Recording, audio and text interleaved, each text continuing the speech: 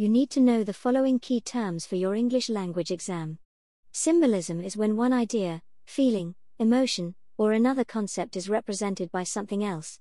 They reflect the figurative meaning of a picture, object, color, etc. For example, the color black is often used to represent death or evil.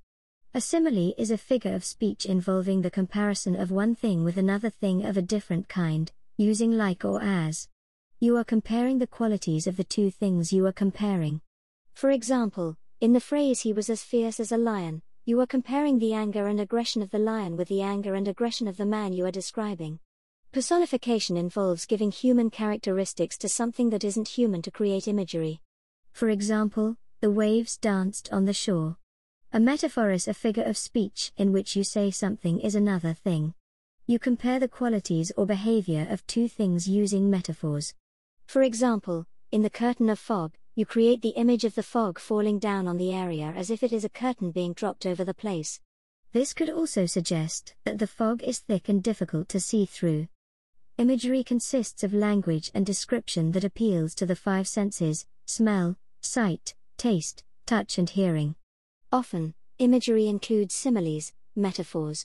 For example, the waves battered the defenseless rocks, crashing and bashing against them and spraying frigid, salty water into the night.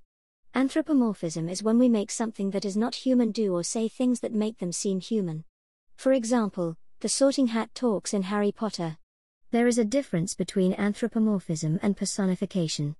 Anthropomorphism is when something inhuman actually does human-like things. Personification creates imagery where something inhuman seems human. An adverbial phrase is simply two or more words that act as an adverb. It can modify a verb, adverb, or adjective and can tell how, where, why, or when. For example, we strolled through the garden. An idiom is a metaphorical phrase which has a specific, well-known meaning, but the meaning does not explicitly link to the meanings of the individual words. For example, a penny for your thoughts.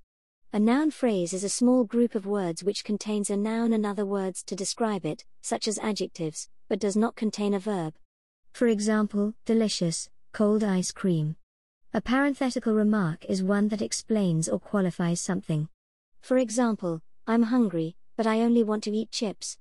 A pun is a joke which exploits the different possible meanings of a word. It makes fun of the fact that there are other words which sound the same, but have different meanings.